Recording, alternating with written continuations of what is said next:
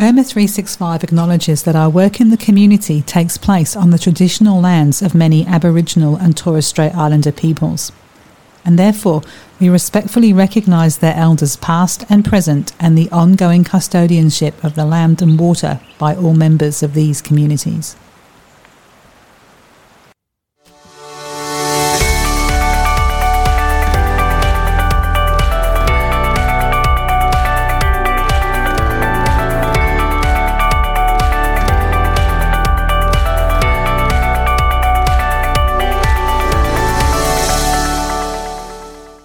Welcome to Get Real, talking mental health and disability. I'm Emily Webb. We've been talking about foster carers in the last few episodes to share the important role they have in the community. These conversations will give you an insight into what it takes to be a foster carer, the ups and downs, and how people who do this vital role can change the lives of the children they care for, and how their lives are changed too. In this episode, we meet Camilla, a mum and foster carer of more than 12 years in Gippsland, Victoria. After providing foster care for many, many children in her home over these years, Camilla now works in a professional capacity in what's called retainer care, which is for younger children who are awaiting a foster care placement. Now, let's meet Camilla. I started off in Tasmania. I grew up in Tasmania and I've ended up here in Gippsland, Victoria, and I'm now running what is called a retainer, which is basically an emergency home-based care for children who come into care who are waiting to be placed with foster parents. But I started my journey being a foster parent about 12 years ago. I was a stay-home mum with my very young daughter, and I wanted to contribute back into the community somehow, and I didn't know how. And one morning I got up and I was having a cup of tea at the dining table and reading the newspaper, and I saw an advert in the paper for foster carers needed. And I thought, I could do that.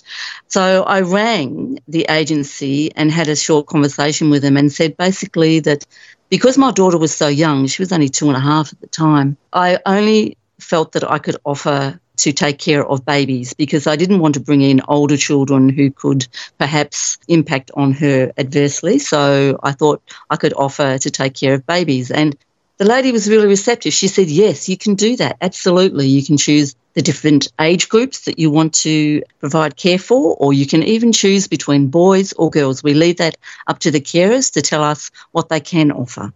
So hence that began my journey of being trained and interviewed and assessed to become a foster parent.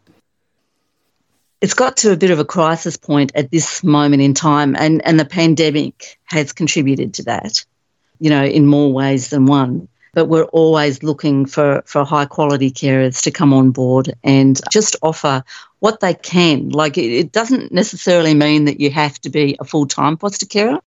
You can say, all I can offer is maybe 1 weekend per month. That's wonderful. Yes, thank you. Come on board. If it's 2 weekends a month, that's great too. Or if you want to be a full-time 24/7 carer, you can do that too.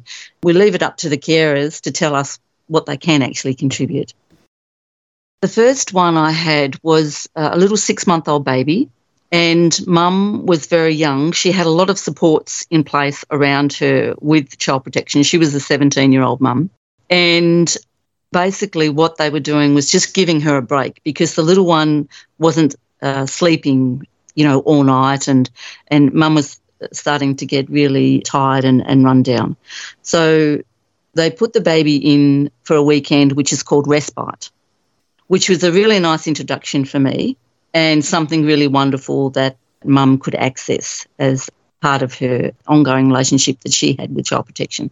So that ran really smoothly, actually. It was a beautiful little baby girl and she slept really well at our place. Yeah, that was a really good outcome for me, and I was ready for a new one to come through the door the following weekend. Most of the children that come into care, the objective is always for reunification. That's the majority of them. It's about working with families, their birth families, to actually put supports in place and programs in place to help the family work through the issues, whatever they are, to get the children back into the family home. That's not always possible, of course, and we do have children that come into the system permanently, But the idea is to reunify those family units. It can simply be that a parent, for example, has become unwell and they need to be hospitalised, and there is no other family member in the state to step up to take care of that child, or doesn't have the capacity to take care of that child. So a child might come into your care for maybe 2 or 3 weeks while mum or dad's health improves. There can be accidents. There can be a situation where mum is having or dad is having a mental health issue that needs to be addressed. So the child comes in for 2 or 3 months while that's addressed and supports are put in place and the child is returned. There's the obvious ones like neglect or abuse, or parents who are substance impacted, and the parents need to go into programs to get their life back on track. It could be that the parents can't financially support the children because something has happened within their life where they find themselves maybe homeless. We have a huge rental crisis here in this country at the moment, again, pandemic driven, where the children don't have homes. So a parent may come to Child Protection and say, look, I need you to provide my child with a home while I can sort out a rental property somewhere to provide for them. So there's many, many, many reasons why a child may enter the system. Every little personality is different, and it depends how they're presenting. The different ways a child can present is they will present as very shy and they will sit in a corner and not communicate with you.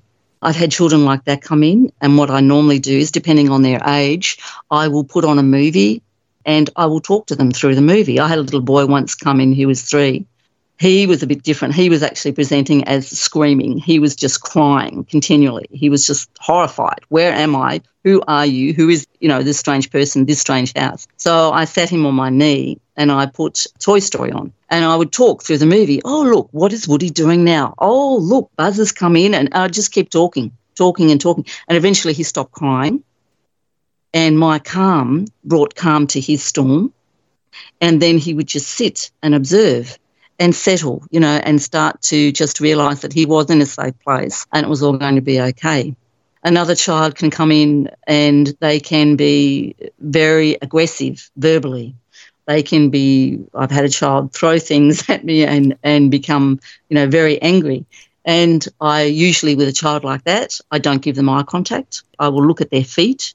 So I've got them in my peripheral vision. I can see what they're about to do and duck and move if I need to. But if they scream something at me, I will just come in with empathy and compassion. Yeah, I get it. I understand why you're angry. You've got a right to be angry. I'd be angry too, darling. And once you validate what they're feeling, usually they come to a place of calm because they can realise that you're there to try and help them and you're on their side. You're not going to try and put them into a position of trying to do or forcing them to do something that they don't want to do. Part of being a foster carer, the role in that is to actually do self-development. And it's about, becoming a better version of who you are, always striving to be a better version or the best version you can be. And there's a lot of self-analysis that goes on. If you're ever put in a situation and you think, gee whiz, that wasn't a really great outcome, what could I have done? How could that have been different if I had done something different? So you're always challenging yourself as well. So it's very rewarding in that term because you stand to grow so much. And even my daughter benefit from the children that come in and out of the door. There are some that she connects with and there are some that she doesn't really connect with so much, but there's always a lesson to learn and they always bring value into the home. With children who come into care, there's actually 4 models really that we have. One is resi units. Now, resi units are run by the department with paid workers that come in on 8-hour shifts. Those homes are usually filled with very highly complex, extreme behaviours, and they're usually teens. Then we have, sitting underneath that, we have the retainers. Now, the retainers are for children who maybe they come in at 3 a.m. in the morning because they have been removed by police at 3 a.m, all sorts of hours, 24/7 around the clock. And we don't have a foster home or home-based care placement to put them in straight away. So they come here. This is a safe house for them to sit back and relax and wait for a placement to come up.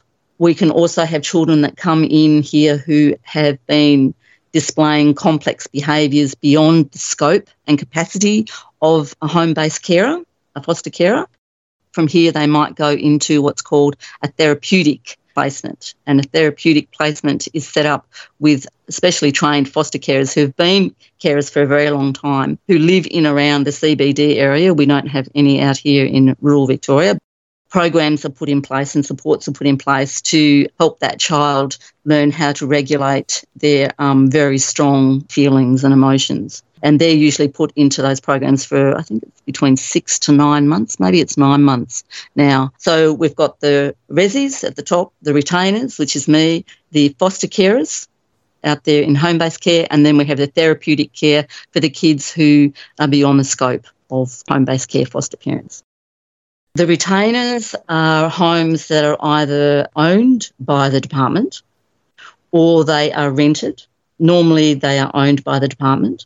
And a carer with many years of experience, I don't know how many years of experience, I think you need at least 10 years experience, but you need to have been or shown experience with a variety of complex behaviours and been able to respond in a way which has warranted you being placed in such a home environment. It's a journey.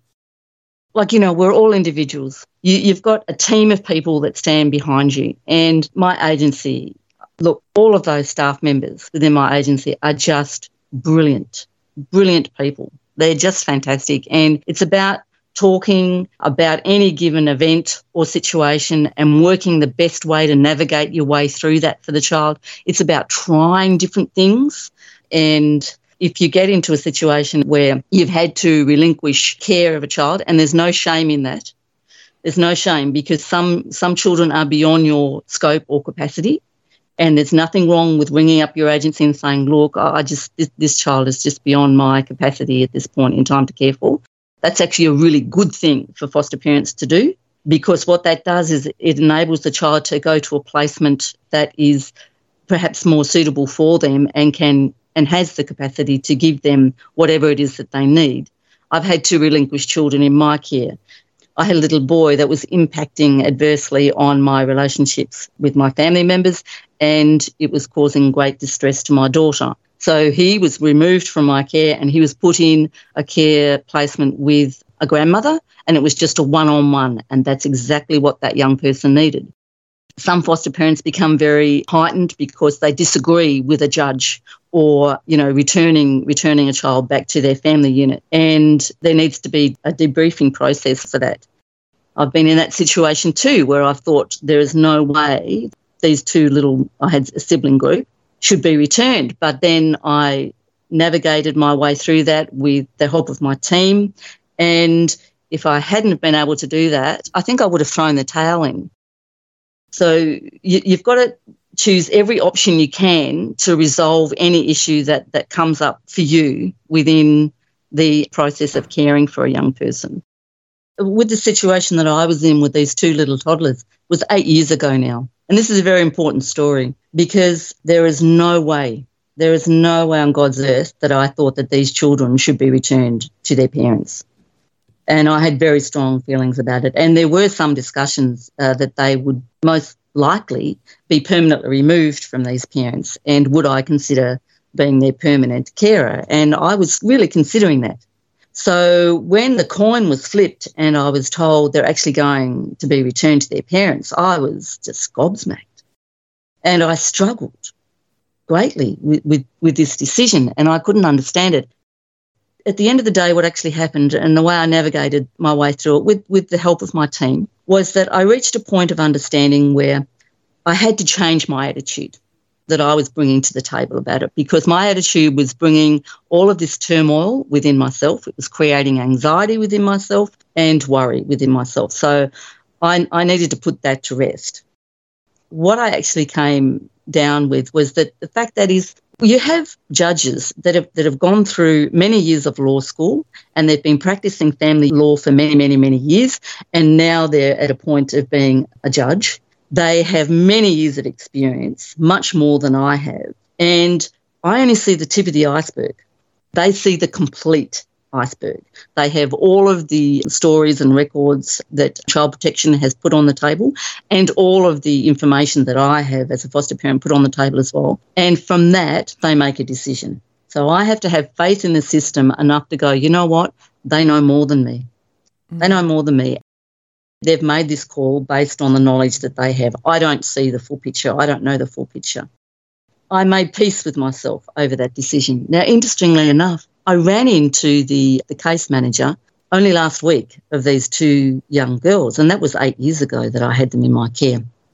When a child comes into care, they have two case managers, two case workers. One is in CPU, Child Protection Unit, and they deal with the family and the courts.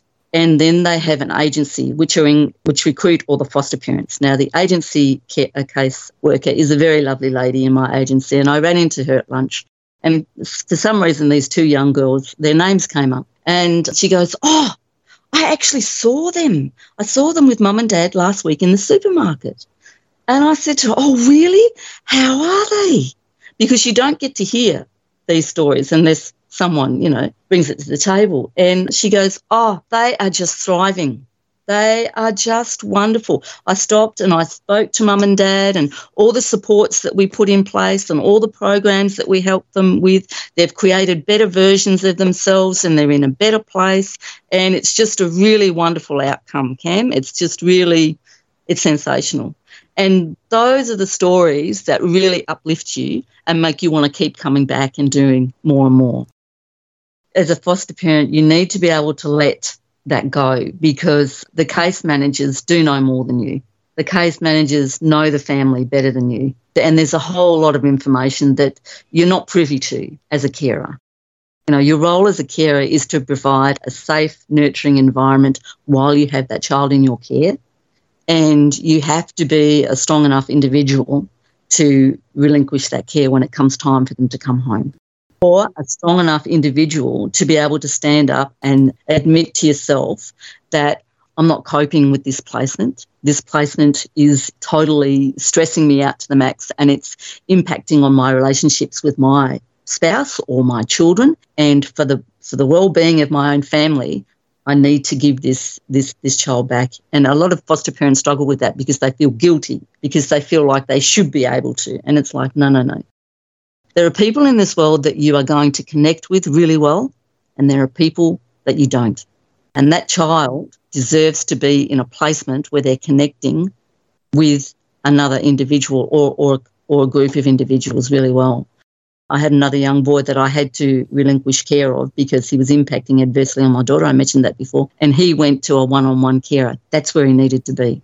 You've got to put their needs in front of yours. And if you're struggling as a foster parent with this child, what you've got to think of is you need to think of it like this. If I'm struggling, I need to times that by 10 for that child because a child will behave in a way that tells you how they're coping internally. And if they're creating or bringing this huge storm to the table again and again and again, they're showing you that they're struggling. Here in the retainer, there are times where you can't escape and you do feel overwhelmed. Those moments, I don't know if you've ever read a book called The Power of Now. That is an incredible book. And what that does is that it enables you to bring yourself back into this moment, this second. And you can even bring it down to breath. And it's like even being able to have a sip of tea, a cup of tea, a sip of tea, or listen to the silence in between whatever's rolling, in the house is a form of self-care because you're not allowing your mind to race and create more stress and anxiety for yourself. You've brought it back to breath. You've brought it back to the moment, the second, even to listen to your footsteps walking through the house is a very calming, grounding practice to do. You never stay in the moment. The moment always passes, whatever it is. Just to go outside and watch a bee go into a flower or from flower to flower, something that removes your conscious thought process away from that stressful event into something that is far more peaceful. Everyone's different. You really need to list the things that work for you and have a plan of what you're going to do when and if those situations occur. I would say by all means go through the process and dip your big toe in the shallow end. Maybe just do a respite. Maybe just offer, look, I'm just going to try and do 1 weekend a month just to see how I go, what it feels, what it looks like. And I feel really comfortable doing boys, or I feel really comfortable just doing the girls, or I really feel comfortable just doing this age group. Give yourself time to, get a feel for it instead of throwing yourself in at the deep end. And the agencies are really good with this too. They usually don't send a complex behaviour type child to a new foster parent, but sometimes that does happen because when a child comes into the system, sometimes they come in as an unknown, so we don't know about these complex behaviours or we don't know much about the individual at all. But if we do know a lot about them, we tend to give them to the foster parents who've had more, maybe even more life experience than others. There's this other great book, and it's called The Boy Who Was Raised as a Dog. It is a brilliant book because it was written by a psychiatrist he's in Chicago in America, but it's a compilation of little short stories about children who have come from trauma. And The Boy Who Was Raised as a Dog is one of the stories in the book. There are many stories in the book, but he talks about how trauma impacts on the brain and how it presents in relationships that the children have with friends, families, and their families. He talks also about the wonderful outcomes that can be had. Even if a child has come from extreme trauma, you can just have these beautiful outcomes with just being able to move with the child in a way that works for them. It's not about you overlaying what you think, or your opinions on the child. It's about moving with the child at the child's pace and doing what they need that brings them comfort. I have grown so much as an individual, over the last 12 years than if I had not opened myself up to this experience.